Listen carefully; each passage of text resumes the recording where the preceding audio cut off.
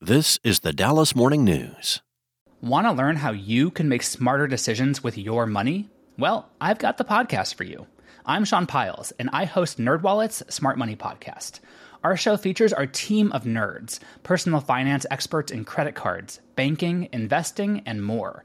And they'll help you make the most of your money while cutting through the clutter and misinformation in today's world of personal finance.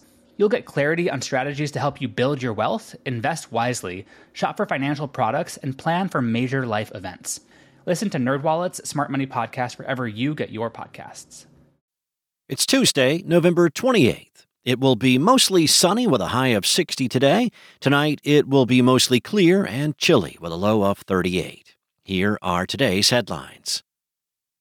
Texas's top court will hear oral arguments today in a case that challenges the state's exemptions for abortion for Texans with medically complicated pregnancies, which critics say are so vague that hospitals and doctors are unwilling to allow the procedure in almost all circumstances.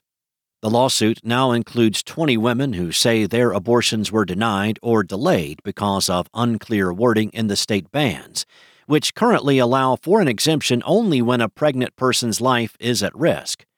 2 Texas doctors are also part of the lawsuit, filed by the Center for Reproductive Rights in March. Plaintiffs in the case had a brief victory in August when Travis County Judge Jessica Mangrum granted their request for a temporary injunction that exempted pregnant women with risky pregnancies, including fatal fetal diagnoses, from the state's abortion bans. 2 weeks prior to the ruling, 4 women in the case testified about their own experiences in seeking abortions because of medical emergencies. Up next, a crash that killed a Fort Worth executive and his 2 children was caused by a head-on collision when another driver crossed the center traffic line, according to a preliminary accident report. Zach Muckleroy and his children, 12-year-old Judson and 9-year-old Lindsay, died Wednesday while on their way to spend Thanksgiving with family. Muckleroy's wife, Lauren, survived the crash and is being treated at an Austin hospital for extensive injuries. The 3-car crash occurred about 6:40 p.m. Wednesday on U.S. Highway 281 near Johnson City, roughly 50 miles west of Austin. According to a preliminary investigation by the Texas Department of Public Safety, a man driving northbound veered across the highway and collided head-on with a southbound Chevrolet SUV driven by Lauren Muckleroy. A woman driving a Nissan Versa, also southbound, then hit the Muckleroy family, rolling the Nissan. In a move both parties consider to be a full-circle moment, the Dallas Zoo has named Lisa New, longtime leader of Zoo Knoxville, its new CEO. New, who has served at the helm of Zoo Knoxville since 2013, will assume the position January 15th, becoming the first woman to hold the title in the Dallas Zoo's 135-year history. Her appointment follows the 16-year tenure of Greg Hudson, whom she called a mentor and friend. Hudson died in April after a battle with cancer. He was 64. It's the culmination of a 7-month-long national search.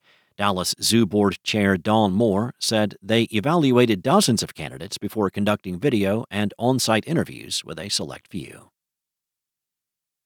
As many as 31,000 injured people die of survivable bleeding in the U.S. every year, researchers estimate. That's enough people to fill American Airlines Center 1.5 times over.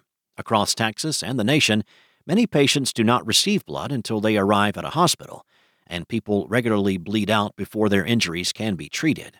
For years, awareness of these deaths has been mostly confined to medical journals and discussions within the medical community, leaving the general public largely uninformed about the extent of the epidemic.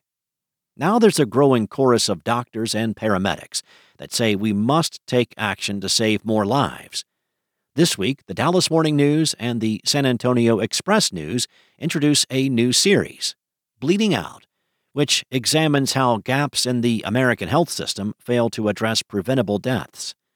Read the first article in the series, exploring how EMS providers have prioritized quick transport of injured patients for decades, delaying the administration of blood.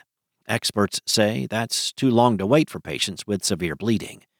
Read the Bleeding Out series at dallasnews.com today. This series was produced in partnership with the Express News and with support from the USC Annenberg Center for Health Journalism. Thanks for listening. For the latest breaking news and more on today's stories, visit dallasnews.com. Enjoy the rest of your day, and I'll see you back here tomorrow. Want to learn how you can make smarter decisions with your money? Well, I've got the podcast for you. I'm Sean Piles, and I host NerdWallet's Smart Money Podcast. Our show features our team of nerds, personal finance experts in credit cards, banking, investing, and more. And they'll help you make the most of your money while cutting through the clutter and misinformation in today's world of personal finance. You'll get clarity on strategies to help you build your wealth, invest wisely, shop for financial products, and plan for major life events. Listen to NerdWallet's Smart Money Podcast wherever you get your podcasts.